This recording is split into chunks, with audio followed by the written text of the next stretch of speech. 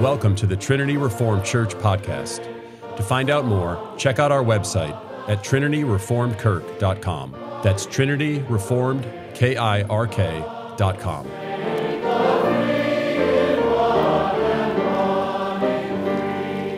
When change is afoot, when old institutions appear to fall and new things are happening, our natural inclination is to think that implosion must be near. Apocalyptic thinking is not unique in our time. It is as American as apple pie and as fireworks on the 4th of July. And in fact, fireworks actually on the 4th of July have a basis in one of the early apocalyptic events, that is the American War for Independence. So it is a celebration of something that happened. But if you listen to the sermons in the United States in the late 1960s, there is a distinct tone of the end coming. Or listen to sermons during the time of World War II or World War I. Or go back to the colonial era, the war between the states, or even Puritan New England in the 1690s. You will hear the same type of thing.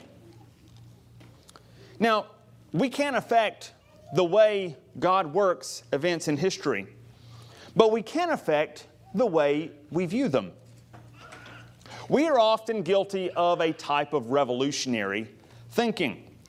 The idea that, if it's just a little more calamity, one good affliction will bring everyone back to their senses.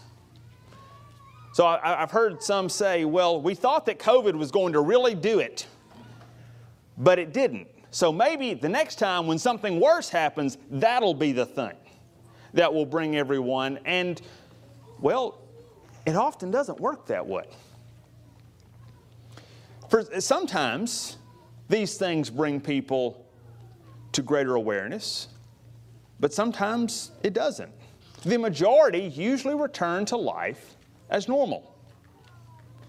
It's actually discouraging sometimes when we think something great, a wonderful cataclysm is about to come, and then it doesn't, and then things start to go back to normal, and we think, well, my goodness, we've lost the opportunity. But that's actually kind of borrowing from what one of former President Clinton's advisors, Rahm Emanuel, said when he said, never let a good crisis go to waste. We don't want to be guilty of that type of thinking. We are like sometimes, well, the young man who's jilted by a girl, and he thinks, you know what? I know she went for that other guy, so I'm just going to wait till something terrible happens, and I'll just be waiting here to welcome her back into my arms. But that's not the way we should approach God's timetable, His history. When you think about it, Rome took centuries just to collapse. And that's just the western portion. The eastern part of Rome had the audacity to stick around for another 1,000 years. The U.S. has not even been a country for 250 years yet. We're not materialists. Those who believe physical things and events are the primary cause of change. Material things certainly play a part, but they are not the driving factors. God works change in His time and under His circumstances. We never know what He's doing. But again, things don't always turn out the way we think they will. So how do we respond when we think change is coming? Well, there's several things that we can do. First of all, we shouldn't wait for something significant to happen before working towards change. Second, we should begin where we are. Do the work of building your marriage, your family, your work, and your community.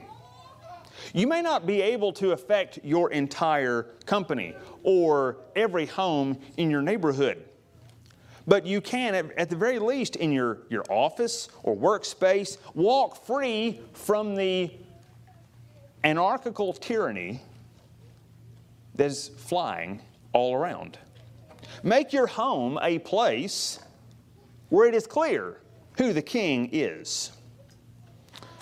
The news presents the actions of men. Therefore, the news, as good as it is, can only give us a materialist report of what's happening. No news outlet can present the heavenly report of what God is doing, where the battles are really being fought.